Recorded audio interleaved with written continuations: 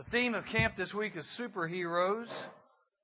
Sometimes you'll think of a hero being a person that maybe jumps into a building and saves someone from a roaring blaze.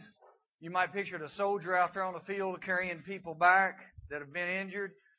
But you probably wouldn't be able to define a hero like that all the time. Sometimes a hero can be found in places that you wouldn't even think of. Doing a normal job, and yet the end results could be just, phenomenal. But that person alone, you wouldn't call him a hero. You might not call Uncle Paul a hero, but he's not in here, so I can say that. But I feel like Uncle Paul is. Why? Because he's faithfully doing a job year after year. He's been here for decades. Brother Dave, I'll brag on him. Dave looks for opportunities to carry Jesus wherever he goes. So if he stops people riding on a bicycle, or if they're just casually talking, he would probably look for an opportunity. He would be the kind to go into Cracker Barrel and a waitress set down a meal, and he'd say, "Is your day going pretty well?" And it's almost like he could see probably a tear in her eyes, like, could I just pray with you before your day goes any further than this? That right there may change someone's life. So you think heroes are everyday people? I think so. We call it superheroes this week, and I just don't want you to go back home and say, I'll never be one of those. I'll never be a David that kills a giant. I'll never be a Moses that leads over a couple million people. I just can't do that. I could probably show you that a hero is not always what you picture him to be or her to be. I can bring it down to our level and say, you know what, I can do that. So consistently being faithfully serving Jesus. But I'll start off with this. Anybody ever seen Andy Griffith before? The guy that plays Barney is called Don Knotts. Don Knotts also played in a movie. He's been in The Ghost and Mr. Chicken. I believe that was a movie that... and so they sort of asked him to define a hero. Let's see if you understand his definition of a hero.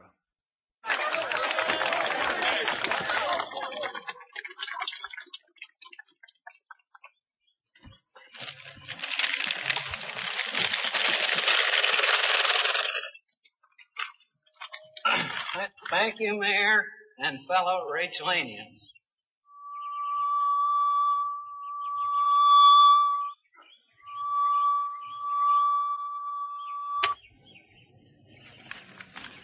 That electrician must be a Democrat.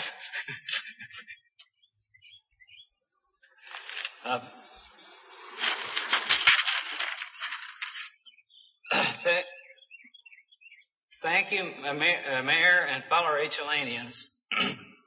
I'm proud to be here today. Attaboy, Luther! When I was asked to be guest speaker at this luncheon, I asked myself this. Who are you, Luther Higgs, to be a guest speaker at this luncheon? I thought about my answer about being a guest speaker for a long time. Well, what is a guest speaker? Let me clarify this. I have been called brave. What is brave? Let me clarify this.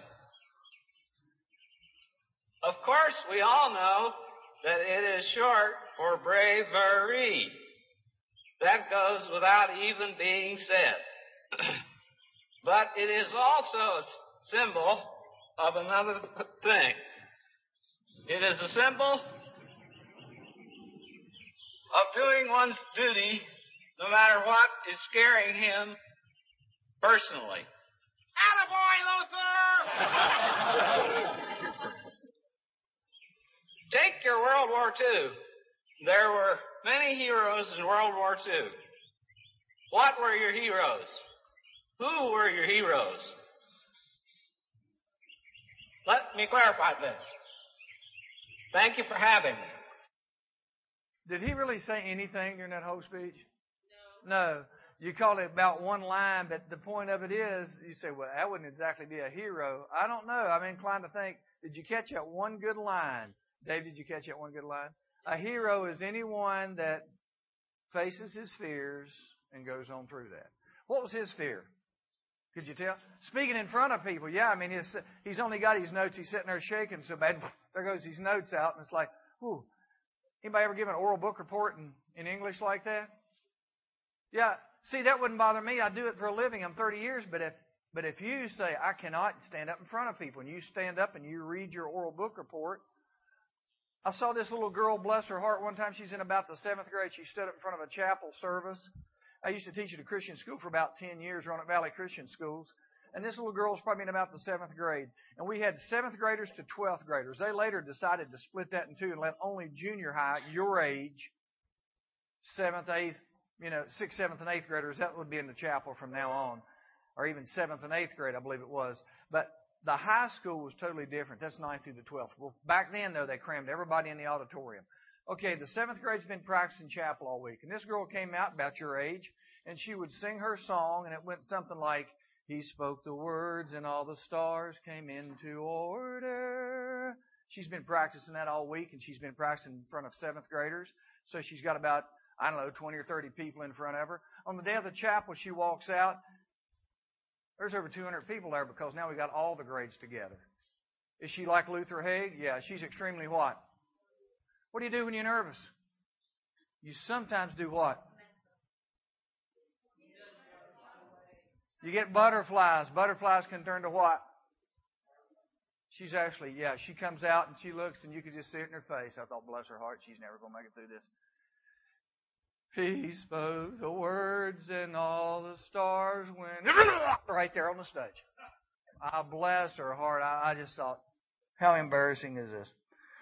Go out there and clean up, and then they put that stuff down. It smells worse than the vomit. Woo! Now everybody's getting sick. And she would probably later go home and like, at least I tried. But, it was so scary to be in front of people. I'm not a superhero. But I hope when I get to heaven, God says you were faithful. Does that make me a hero? Who knows? Maybe you would actually have, I'll give you an example. Is this hero? I don't know. I was sort of thinking that. I love what Max Lucado writes. He says, if we try to think of the image of a hero, most folks don't fit our image of a hero. But I love these words. Now listen. If you give us 4 stars, like a 4-star general, titles like doctor and all that, and headlines, but something tells me that for every hero in the spotlight, there are dozens of people in the shadows. They don't get the press. They don't draw the crowds. They don't even write books. But listen to these words. But behind every avalanche is a snowflake. Behind every rock slide is a pebble. An atomic explosion begins with just one atom.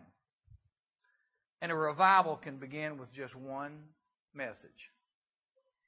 If you don't believe that, history proves it. John Eglin had never preached a sermon in his life. Never even taught a Sunday school class. Wasn't that he didn't want to, he just never needed to. But then one morning he did need to. The snow left his town of Colchester, England, buried in white. When he awoke on that January Sunday, 1850, he thought of staying home. After all, who's going to get out in this snow? Who would go to church in such weather as this with such deep snow? I think I'll just stay home. But then he reconsidered, and he, after all, a deacon should be there. If anybody's going to be there, at least the deacon should show up. And if the deacons didn't go, who would go? Who could we expect to go if the leaders didn't even show up? So he put on his boots, put on his hat and coat, walked the 6 miles to the Methodist church there in Colchester, England. He wasn't the only member who considered staying home. In fact, he was one of the few that came. Only 13 people were present that cold Sunday morning. 12 members and 1 visitor. Even the minister was snowed in, and the minister wasn't even there. So someone suggested, after they had got there, they thought, why don't we just go home? Eglin would hear nothing of that. They had come this far. He had walked 6 miles. Somebody was going to preach a message. He just had no idea it would be him. They're going to have a service. And besides, after all, they had 1 visitor. A 13-year-old boy. Anybody 13? So I guess I'm preaching to you. 13 years old, he shows up that day. Big deal. So you're sitting there right now thinking, I could be a hero? But who would preach? Eglin was the only deacon there that morning, so it fell to him. He was the one who was going to have to speak the message. And so he did. He stood, and his sermon lasted only 10 minutes. Y'all probably wish I would do that. 10 minutes. It drifted and wandered and made no point in all. And in an effort to make several points, he felt like he made no points. But at the end, an uncharacteristic courage settled upon him to do something. He lifted his eyes and looked straight at the boy that was 13, and he challenged him. Young man, look to Jesus. Look to Jesus. Did that challenge make a difference? Was the trip worth it in the snow? Well, let that boy, now a man, answer that question. Here's his words. I did look that day to Jesus. And then and there, the cloud on my heart lifted. The darkness rolled away, and at that moment, I saw the sun. That moment, he had asked Jesus to come into his life. That little boy's name was Charles Haddon Spurgeon, England's Prince of Preachers, later to be world famous. Anybody ever heard of Charles Spurgeon? That's that little 13-year-old boy. I guess it was worth having the service. I guess it was worth having that 10-minute message. And John Eglin is suddenly probably a preacher or a spokesman that was worth his message. Would he be a hero? I mean, how many stories could we say like that? Did Eglin know what he had done? No. Did heroes know when they're heroic? No, rarely. Matter of fact, most of the time you do something and then years later you realize, maybe that was heroic. Maybe I did something that I don't even think about doing. I would classify that as a hero. Sometimes we go through our daily routine, we're just being faithful, and all at once what we do will make a huge difference. Can you imagine somebody talking in North Carolina to a little VBS group and speaking to people, and the next thing you know, this little boy responds, and this woman who's just been faithful just speaks to him, and the next thing you know, he accepts Jesus and grows up to be who we'd call Billy Graham today. You think that woman that was a hero in a VBS? Well, I don't know. Well, a hero is somebody like this. They take courage to do something. It's not always easy to do, but they'll take courage to step out and do something. And then they're just faithful to do it over and over and over.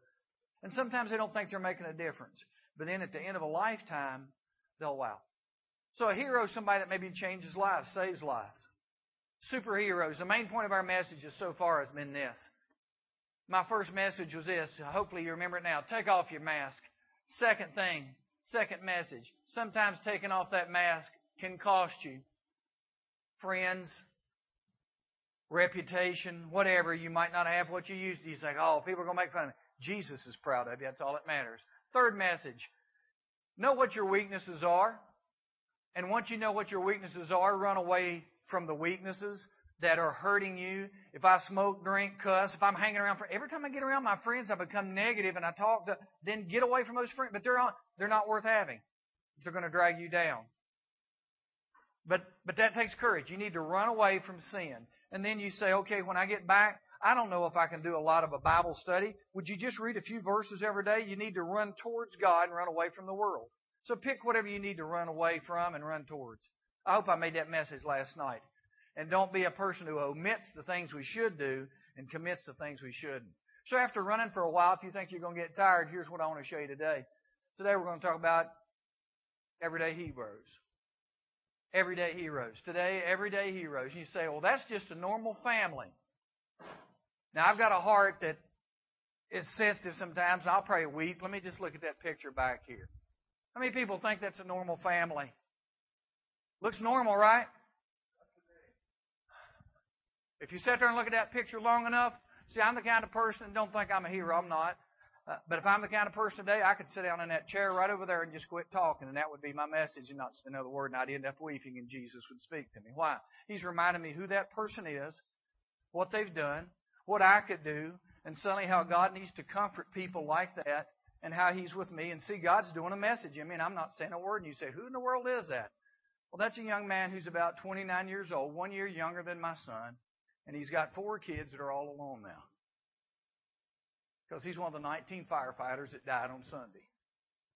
The blaze encircled them. They didn't have any idea on how to get out. They would pull out that silver tent and practically cover themselves up. And usually what you do, you cover it up and the fire just goes over you. It didn't go over them. It caught them, whether wind shifted. They still don't know what happened. And it killed all 19 of them. Is he a hero? His wife said he'd love to go into the fiery conditions, because he knew when he could put it out, he would end up in the long run saving lives. That's a hero. Who is that guy? On July 2nd, 2013, just a few days ago, at about 5 o'clock in the morning, this man left. Here's his story. Before dawn, Julianne Ashcraft kissed her husband goodbye as he left their home to join his wildfire crew, the Granite Mountain Hot Shots. All of them would be about like equivalent of the A-Team or the Green Beret or Rangers. These were the top firefighters. Andrew Ashcraft promised to text her during the day as usual, or as always. And so he began texting. His first message came at 5:45 a.m. You know, I count both of them are heroes right now. He's texting her to let her know he loves her. She's up before 6 just to get his message. Isn't that cool? If my wife says, I'm going to call you at 4:30 in the morning, I just want to tell you I love you, I want to be there to answer the phone. I'd rather sleep in. No, both of them are heroes. This wife sacrificing sleep time, and Andrew, the tall and strapping young man here, was headed to the fire in Yarnell that was threatening home. See, he went to save people's lives by stopping this fire. That's what his goal was. About a half an hour after he left home, he sent a message. What was his message? Well, he asked her how the girls were, how the little kids. He had 4 kids, all of them younger than the age of 6. He said, wow, they must be having a baby about every year and a half. They were, and now they have no dad. But Julianne Ashcraft came up the other day. She's got about a 1-minute video. I started to put it up here today, but I'll even weep watching her, because she just says, I want to be brave because my husband was brave. And I want to tell the world what we as firefighters' wives are going through. And I want to tell you about my husband, and I don't want his memory just to soon fade. I want you to tell her how proud I am and that he was a hero. And she said he wasn't the only one. He was one of 19 heroes. Andrew was one of 19 firefighters who died while battling the Arizona wildfire this past Sunday in an effort to stop this fire before it just wiped out homes. So Andrew's a hero? Yes. So I got to be a firefighter to be a hero. Now you can have your choice. You can be different kinds of heroes. A superhero is an everyday hero. Andrew did not join the firefighters and think, I'm going to die one day in a fire, and that way everybody will know I'm a hero. He didn't do that. He went to work every day. It would just be a job as a fireman. He had no idea that this is what would happen. Did he live a dangerous life? Absolutely. But that's what he wanted to do. An everyday hero is this. Although they would never call themselves superheroes, everyday heroes are individuals that just quietly go about helping, saving, changing lives, expecting nothing in return, just wanting to help make a difference. And God uses these everyday heroes to change us. I can think of people that are everyday heroes in my own life. But how about you? You want to be a hero? So, okay, can you give me something in the Bible? And I'm not going to talk about this hero. You say, I'll never be David. I'll never be. Let me give you some people you can be. Super everyday heroes. We're going to turn to the book of Colossians, because that's where this sign is from. Colossae was the name of the town. It's in the New Testament. It's an easy way to find it. General Electric Power Company. I remember it that way. Galatians, Ephesians, Philippians, Colossians. General Electric Power Company. That's just my way of remembering it. Turn to the book called Colossians. And in this book called Colossians, the Apostle Paul is going to speak to some people. And Apostle Paul speaks. And you say, oh, I can't be Apostle Paul. He's a hero. I'm not talking about the Apostle Paul. He mentions 10 people in the 4th chapter of Colossians. And if you've heard of any of these people, I would be surprised. But I would call them heroes. Why? Because they're everyday heroes. Here's what he talks about in Colossians chapter 5. Colossians chapter 4. Colossians chapter 4. I mean, we could read this whole thing, Colossians chapter 4. Start with verse 2. Further instructions. Paul's going to die soon, and if he could stand before you, he'd probably give you a charge like this. He'd say, devote yourselves to prayer. Some of you, I don't pray enough. Just bow your head and you could just pray as simply. It's like conversations talking to God. I don't take for granted that I can pray. I have people in my own church that say, should we call Him Jesus, God, Lord? What do we need to do? We say, God, what do I even call him? What would you like to? Well, he's Jesus to me. He's my friend. So why don't you just say, Jesus, my friend, I need to talk to you today. And I know I'm not very eloquent, and I know I don't know all the right, but I just tell you what's on my heart. That's all he cares about. Devote yourselves to prayer, being watchful and thankful. And pray for us, Paul says. Paul's in jail right now. He says, pray for us too, that God may open a door for our message, so that we may proclaim the mystery of Christ, for which I'm in chains. Pray that I may proclaim it clearly as I should. Be wise in the way you act towards outsiders. Woo. You say, okay, make that practical. Next Sunday at church, you're going to have a visitor and they're going to walk in. Would you be wise in the way you act toward outsiders? That visitor might very well say, I'm hurting and I'm here for a reason. They don't tell you that. Be wise in the way you act towards outsiders. Make the most of every opportunity. Let your conversation be always full of grace, seasoned with salt, so that you may know how to answer everyone. So let's just start off. Can I be an everyday hero next Sunday? If a visitor comes in and starts speaking to me, and I'll just welcome them, or maybe they might not even speak. At Andy Stanley's church, it's located in North Point, Georgia, Alpharetta, Georgia. He said they've got a group, be about like a Dave Grace. They got about 10 Dave Graces down there, and they just stand in the back of the church, and they're waiting for people. When would a visitor who doesn't want to be there come in? When do you think they would come in? Late. So he's got Dave Graces sitting in the back of the church, standing there, waiting on the people that come in. I don't want to be here. My wife, she's already here. Just so happened they did this one Sunday. This guy, his wife said, would you come to church? No. Would you come? Well, I just think. So she started going to church. And she started liking it. And she says, well, would you go? I don't want to go. So the wife and the kids would go. And finally, the little girls started liking it. So they came back and said, Daddy, would you go to church with us? I don't want to go to church. I tell you what, I'll go, but y'all drive in your car and I'll come afterwards because I want to, if I don't like it, I'm leaving. Let's just drive separately because I don't want to be stuck there because I know I'm going to hate it. So the wife comes in and the girls come in and they sit, and sure enough, her husband comes in. I think his name was Randy, comes in at the last. I'm going to sneak in, sit where? On the back row and leave. So he sneaks in, and the Dave Grace of the crowd doesn't let him. Oh, Randy, hey, how's it going? God bless you, brother. Come right on down. We've got a special group, and they've got about 2 rows right in the front where the visitors who come in at the last don't want to be there get to go. And they just, and Randy's like, oh, brother. And they set him on about the second row so he can see Andy Stanley full force. You know who are heroes in that? Y'all missed it if you weren't listening. First of all, name me a hero in that story. The Dave Graces that stand at the back that say, we could go down and sit and have a great time, but instead we're waiting. What if nobody shows up? They're still heroes. They're there in case. Who else is a hero? Y'all missed it. Everybody in that church is a hero because where would they rather sit? You got people that show up early at Andy Stanley's church for the what? For the front row, and they won't let them sit there. We'll get mad. I'm here 4 hours early so I can hear Andy, and I want to sit right there. You don't get to sit there. That's being saved for the Randys that come in late. So the whole church is heroes because they give up their first couple rows for the people that are coming in late. That's a hero to me. You've sacrificed so that someone who needs Jesus can come in and hear Him right up front, rather than you just be convenient so that you like the front row seat. Who else is a hero in that story? Anybody? Yes. The mom's a hero, whether the dad's coming or not. She's there. The daughters are heroes and saying, Daddy, would you please come, pleading you to do something right. The daughters are heroes. The mom's a hero. The people of the church. Andy Stanley stands in boldly. You know, my church, Life Point Church, we pride ourselves on being a church that's trying to reach the unsaved or unchurched. So our church, I heard somebody say this quote one time, and it's so good. He said, when you get so that you're more interested in reaching people than keeping people, you finally arrived. Let me run that by you again. When my church is more interested in reaching the lost than keeping everybody there. Now, sure, I'd like to keep people there. Don't get me wrong. But do you hear what I'm saying? I want to go reach people, not just keep the people. And most churches are like that. They want to keep who they got.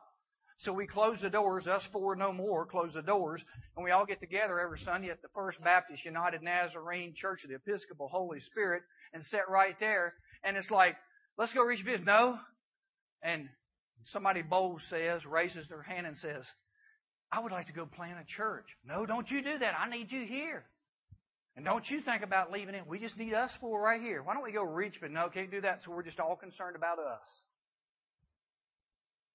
So if I had you in a circle, we won't do that, but if I had you in a circle and we joined hands, and we go like this, well, that's the wrong way to look. Here's what we need to do as a church. We turn this way and join hands, and now we're looking outward. So we're all together in the circle, but we're all looking outward to try to reach others. Picture the Titanic, great ship that went down there in April. But just think, if we're in the waters, and if I'm in the water, and somebody comes over and grabs me and pulls me in, and I go, oh, thank you. What's the first thing I should do? Get in the boat, cover up the blanket, and no. As soon as I get in the boat, I'm reaching out there for others. Come on, let me help you. I'm pulling you out.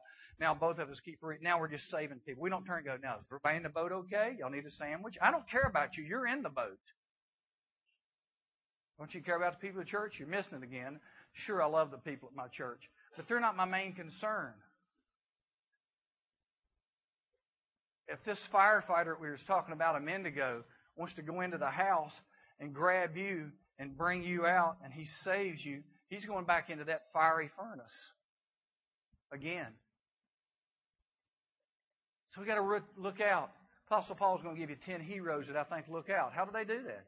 Look in Colossians chapter 4. He's finally getting to the hero list. Now, you ready?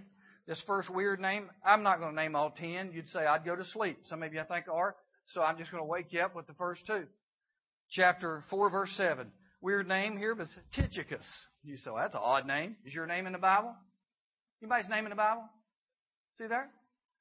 So be thankful. You and Tychicus got something in common. Tychicus will tell you all the news about me. He is a dear brother, a faithful minister, and a fellow servant in the Lord.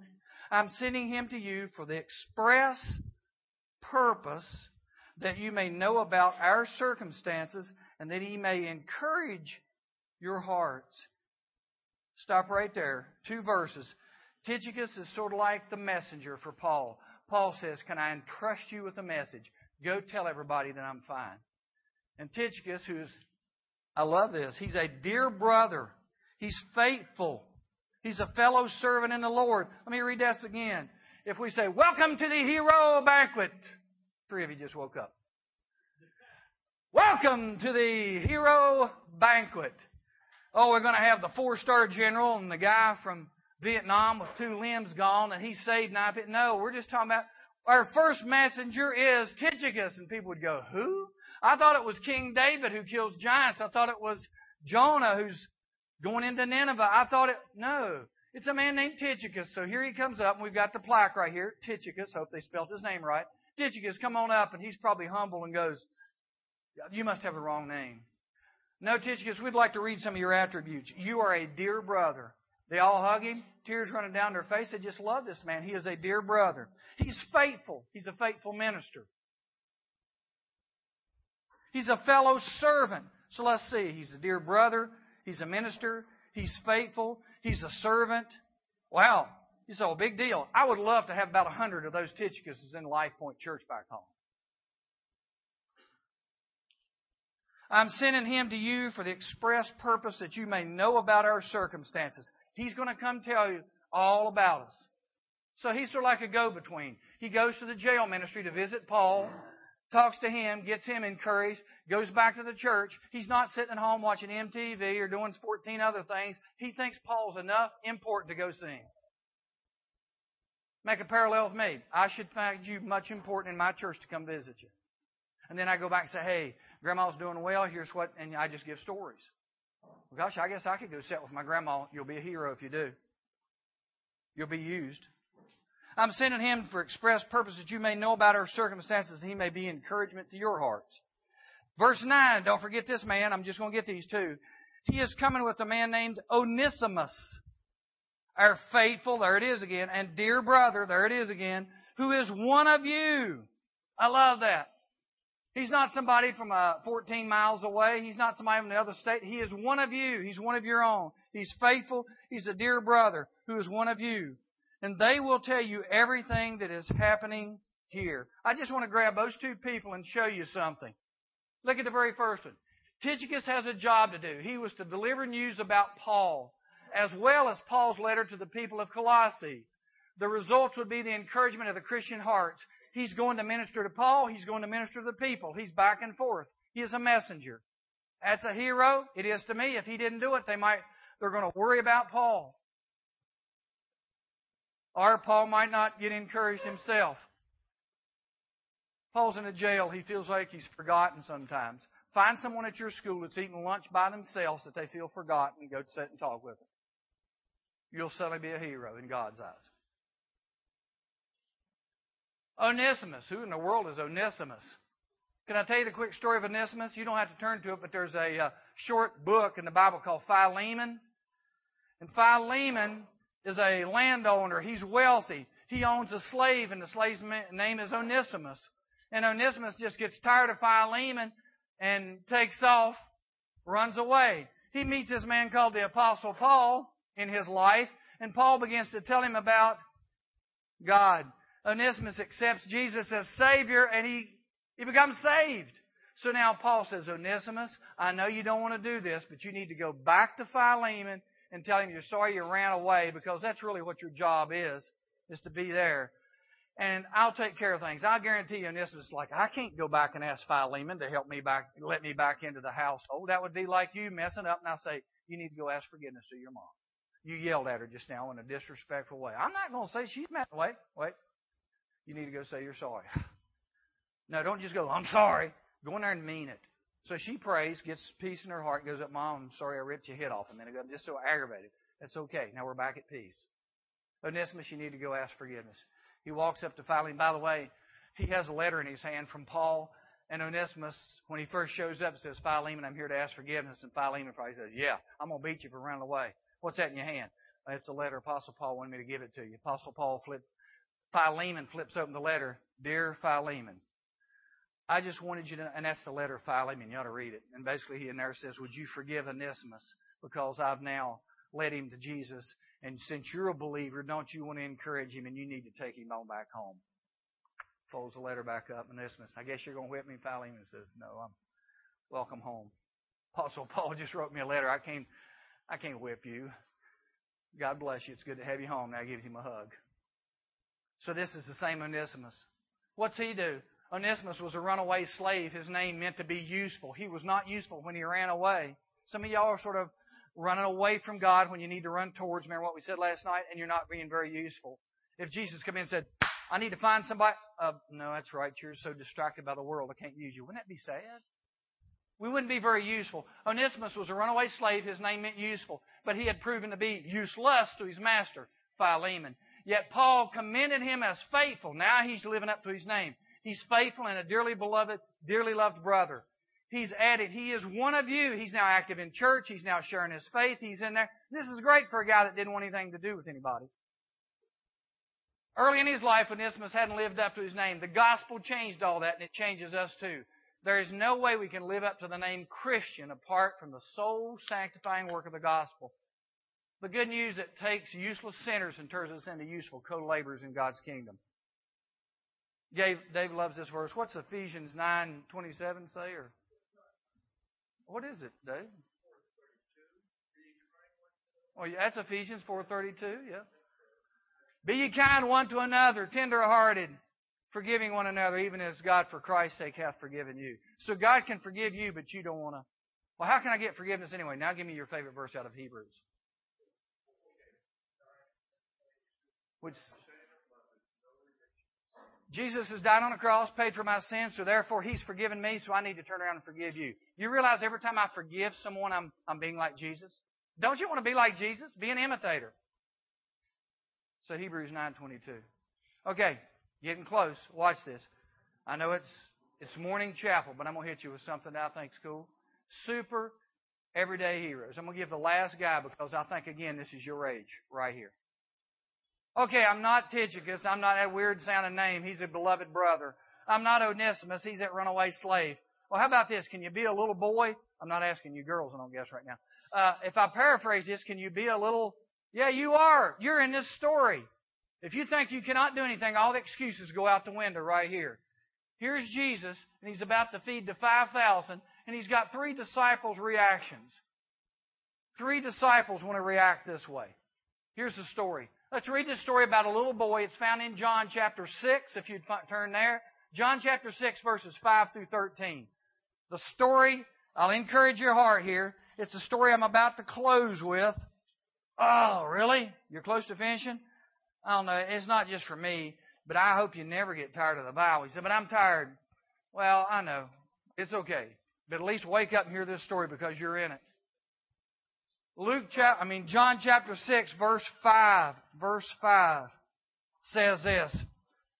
When Jesus looked up and saw a great crowd coming toward Him, He said to Philip, here's the first response. He said this to test Him now. Where should we buy enough bread for these people to eat? Look at verse 6, very important. He asked this only to test Him, for He already had in mind what He was going to do. Did Philip pass the test? No. Here's Philip's answer. Jesus already knew the answer. He just tests us. He tests Philip right here. How should we buy bread for all these people? Philip's answer. Well, 8 months' wages wouldn't buy enough. See Philip right there? There he is. Hands open. 8 months' wages wouldn't buy enough bread for each of us to have a bite. 8 months' wages. Let's just take that. Let's say you make $5 an hour. I'm just pretending quick math. 8 months, let's make it about $5 an hour. You make $40 a day. It's about $200. 8 months. Oh, that's about $10,400 in airtime. So roughly, feed these people. If Jesus was around today, Philip, how are we going to feed these guys? If we had $10,000, we couldn't feed these people. What great faith. And you're one of the disciples. Next response. Another of His disciples, Andrew, Simon Peter's brother, spoke up and said, well, here's a boy with 5 small barley loaves and 2 small fish, but how far is that going to go among so many? So again, not exactly the greatest of faith. Who had the most faith? He's coming up right here in the story. The little boy whose verse is not even mentioned, he gives his lunch to Jesus. Can anyone in the room picture Jesus jerking this boy's lunch out of his hand? I can't either. So that meant the boy go, you can have my lunch if you want to. You're giving up your lunch when your stomach's growling. You're the only one that's actually prepared. You're the only one that actually packed your lunch today at school. And when everybody else didn't bring it, you brought your lunch. Why don't you eat it, go under the shade tree, and forget about all of us? I can't because I want to be a hero. So I'm going to give all I've got to you. And can you imagine this little boy with eyes just wide open? He looks at Jesus, and Jesus is probably going like this. You're giving up your lunch for me. I want you to have it. You take my lunch. And suddenly Andrew goes. He gave up his lunch. Philip goes. So they back up, and Jesus is now going to say, why don't you stay right here with me? And the little boy goes, okay. And he gets to stand beside the master. And Jesus says, let's bless this. And he looks up and says, Father, you know all things. Would you bless this little lunch? And would you multiply it so that we can feed everyone here? And it's in your holy name we ask it. Amen. And they began to hand out food. Here we go. Here we go. Yeah. They just keep handing it out. Pretty soon, 5,000. They say that's the men. Could be families, 10 or 20. They are feeding 15,000 people. They fed everyone at a UT football game. Basically, that's about what you're looking. You know, we just keep feeding them. Just keep feeding them. And the lunch is still there. And Simon Peter's probably going, Andrew's going, Philip's thinking, little boy's going, he's just happy as can be. Take it, lunch. Oh, by the way, here's your lunch back. I just wanted to see if you'd give it to me. And you did. You mean so a hero is someone, but it hurts. Remember the little girl that wore pearls? They were toy pearls. She went through the aisle one day like at a Walmart or Kmart and saw pearls hanging there and said, Mommy, can I have the pearls? I hate to just give them. Would you save up your money? That way you'll appreciate them. Oh, what a great mom. So she comes back in a few weeks and days. She's saying about 99 cents, buys the little pearls. Thank you, Mommy. Puts on the pearls and she wears them around the house. She wears them. When it gets ready to take a bath, she doesn't take the pearls off. She takes the bath, but not the pearls. And she just wears them. Mom, I love my pearls. I love them. She goes to church, look at my pearls. Goes to Grandma's house, look at my pearls. Probably turning green now. Look at my pearls. And finally her daddy comes up one night and he tucks her in and he says, Sarah, can I have those pearls? Would you give them to your daddy? Daddy, these are my pearls. Well, you keep them then, but maybe one day you'll be willing to sort of let me have them. Next night, tells the story. Sarah's all smiles, gives him a kiss on the cheek. He says, do you think you could give me up your pearls tonight? Yeah, these are my pearls. Okay, you keep them.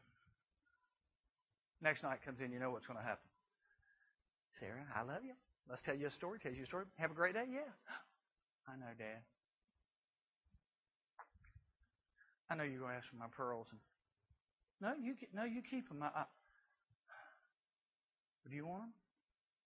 I was going to ask you for your pearls. Then I'll give them to you because whatever you want to use them for, you go ahead. And he reaches down in the bag and says, I just wanted those pearls because I got to replace them with these. And he opens it up and it's a set of real pearls worth $100 and puts them around her neck and says, I just want you to have the best. Now she hugs him. So we have to give up that small, really almost worthless gift to get the best from Jesus. You understand? Jesus says, can I have that little old, I can't. When we finally give it up and Jesus says, let me put this around your neck. And He gives us the real deal, not just some 99-cent ones. He gives us the ones that cost thousands. Would you take my lunch? Thank you. And here's what happens.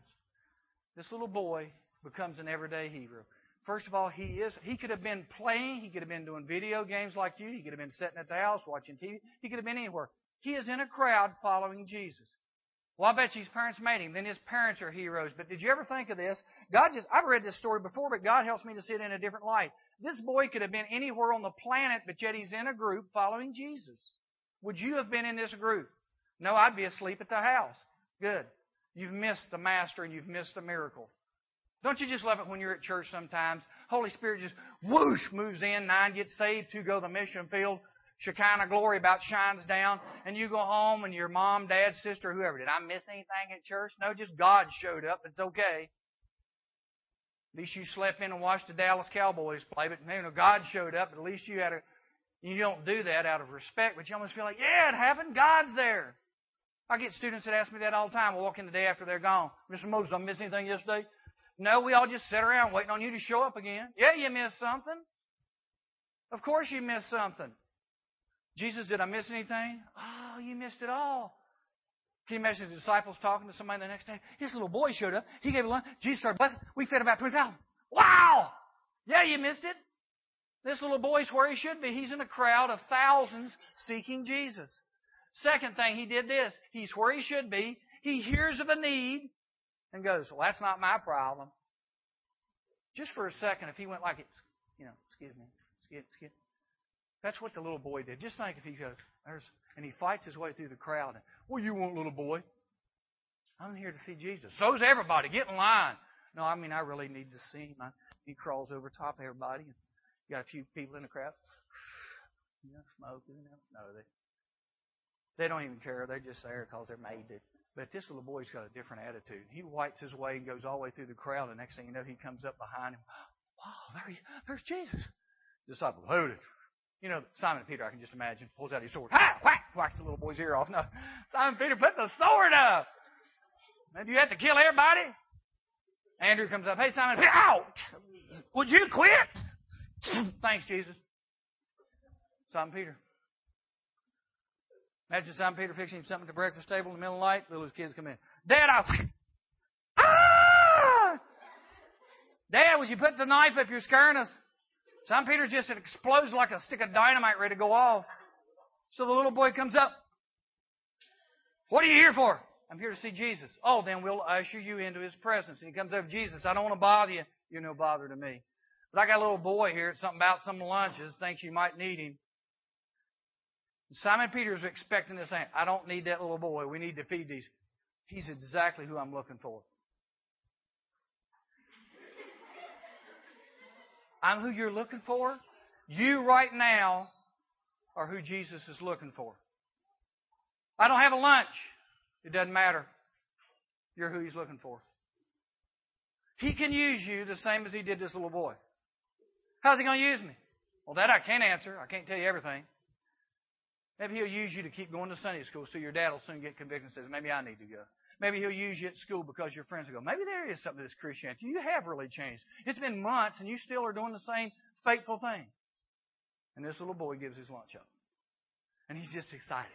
And he watches Jesus bless it. So he hears of a need. Number 3, he wants to do something about it. He's not one of them sit back kind of people. Number 4, he steps out in faith and gives what he has to the master.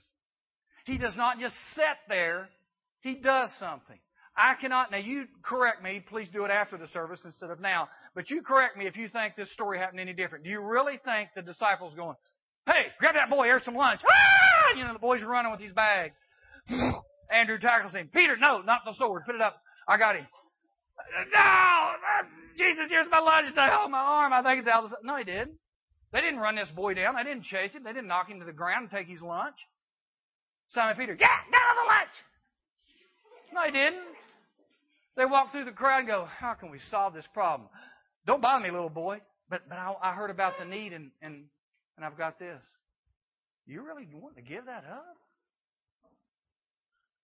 Yeah, because everybody else, and the boy didn't say this, but can you just imagine? Everybody else is just sitting around going, wondering what to do. And I want to do something because if I do this, I might literally save some people in this crowd. Save them how? Well, I'll keep their stomach from growling. Some of them might be the first meal they've had because they're probably far away from home. They can't be sent home. I want to help be used by the Master. I do not want to just sit here. I realize something's got to be done, and I want to do it. I start off with the story of someone who led Charles Haddon Spurgeon to the Lord. I want to show you another real-life story right here. Here's what I would like, the story of a hero. This boy is he's a little bit older than probably 12, but he sees a need. He does an extremely courageous thing, and he saves the lives of everybody around him. Now, did that little boy actually save lives? I don't know that anybody was starving to death that day, but I know the little boy made a huge difference, and he was used by the Master. You want to see the story of how one person is used by God to save others? This person is definitely a hero. I didn't ever hear of his name until a few weeks ago, so he's an unsung hero. He's an everyday hero. Let's check his story out.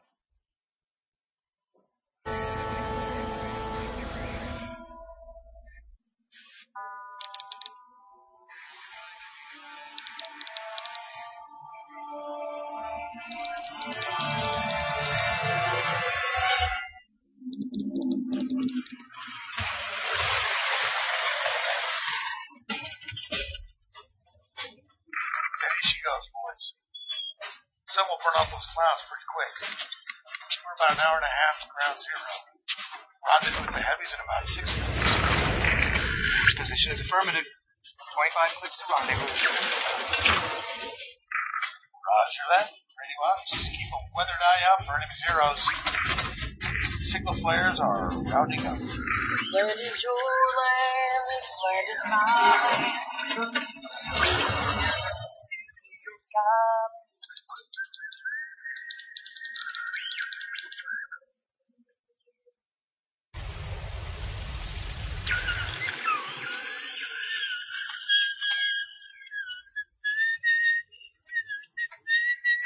Red! I need you to prep the signal flares. Let the cavalry know where we're at. Yes, sir.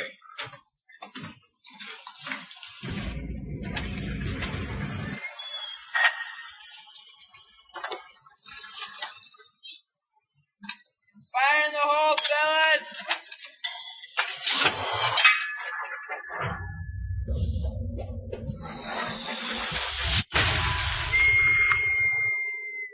Hey, Red, what those burn at?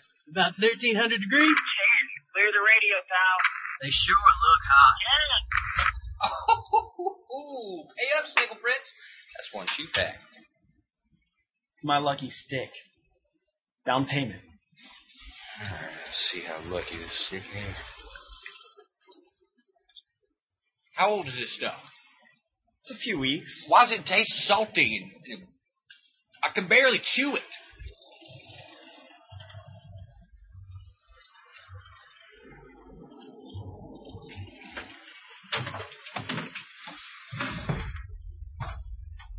Hey, Red.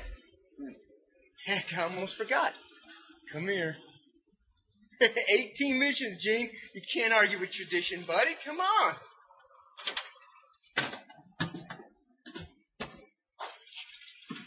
I'm gonna buy you rabbit's foot. Better make it count, pal. Station! Zeros! Down low! Tell me your fast!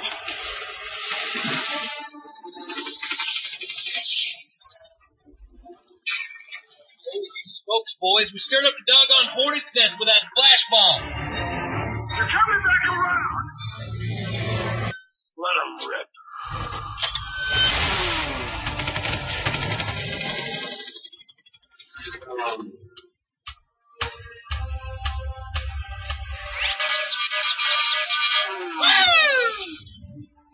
I love those Japanese Zeros. They always bring a target to the range, boy.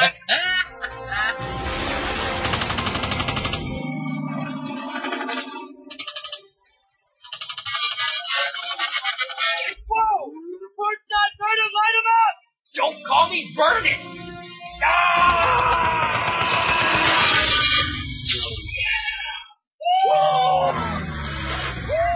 Well done, fellas. The other Zero is hightailing it out. Yeah, son! Red, keep those phosphorus bombs dropping. The whole squadron's counting on us. Yes, sir. Fire in the hole, fellas.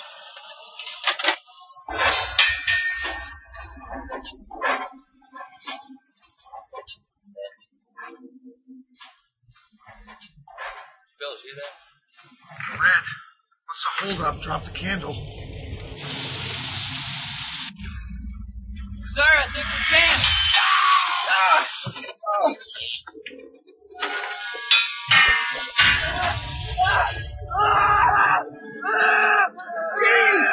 What was that? Sir, signal flare. Stuck against the wall. Man down! Kerwin! It's been an explosion!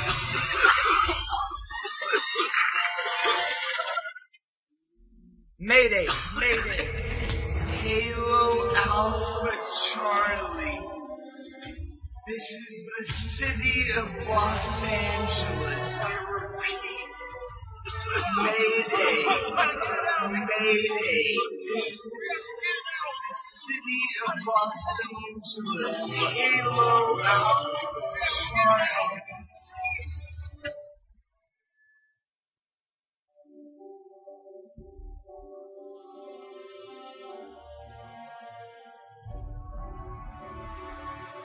Why do you have to go away, Dad? Is there a war? No wars, Gene. Not now. Is there going to be one? I hope not, son. How do you know if you won't die? Come here, young man. Oh, goodness. You are growing up quick, you know that. I have to go because it's my duty. We have to be ready in case someone attacks us. So until I get back, I need you to be real brave for me. Can you do that? That little boy is grown up, so he's the one on the plane. He's about to be brave.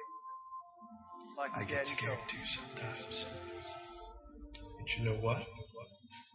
Sometimes men have to do things they're afraid to do.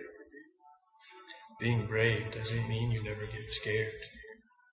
It means that even when you are scared, you step up. You do the things that men have to do.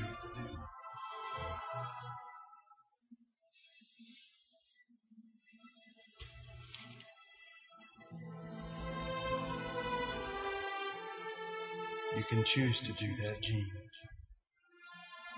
Choose to be brave.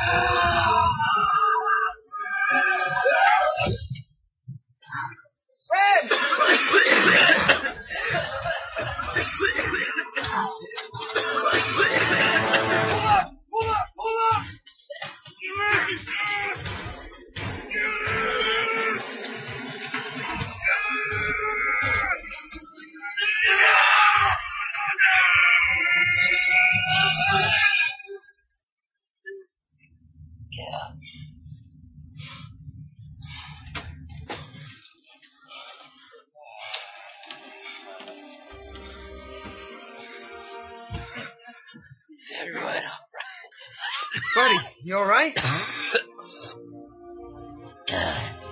everybody... Are we all right? Yeah. Yeah, we're fine. We're fine. We're gonna make it.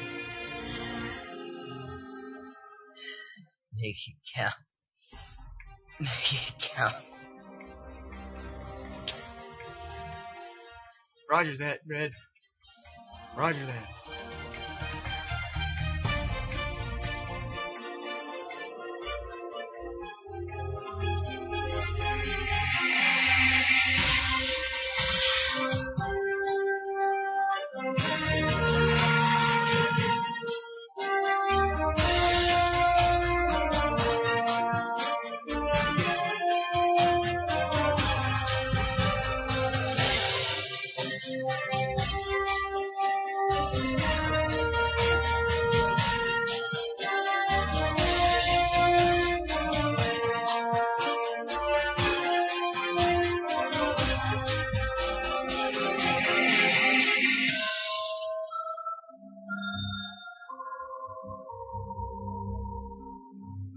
I don't know if you call Red a hero. I would.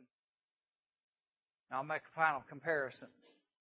It wasn't a red-hot sulfur missile. It was a red-hot hell. And Jesus, in essence, got out of the comfort zone called heaven, went over and basically grabs that red-hot hell and gets rid of it, disposes it, and it cost him his life to do that because he has defeated death, hell, and the grave. So Jesus is as brave as that. He's more brave. And then I have a feeling as he's lying dying, he would look up and say, is everybody all right? And the Father would say, if they trust in what you've just done, yes, they're all right. Let's pray. Dear Jesus, today I'm reminded that you took on a fiery hell for us. And if we don't accept you, that's where we have to go. You didn't create hell for us. You created hell for the devil and his angels. But Lord, if we have a choice, which you do, you let us choose. And some people will reject you and therefore receive hell. Jesus, that's a scary thought, and it's something that we don't like to think about. But Lord, heaven and hell's a choice. You've paved the way to heaven. You've taken care of that fiery hell for us. But yet, Lord, some people will choose to reject you. I pray that today, Jesus, that everybody under the sound of my voice will see that they don't have to choose that. They can choose you. The Bible says, for all have sinned and come short of the glory of God. Everyone has turned into his own way. There's none righteous, no, not one. All we like sheep have went astray.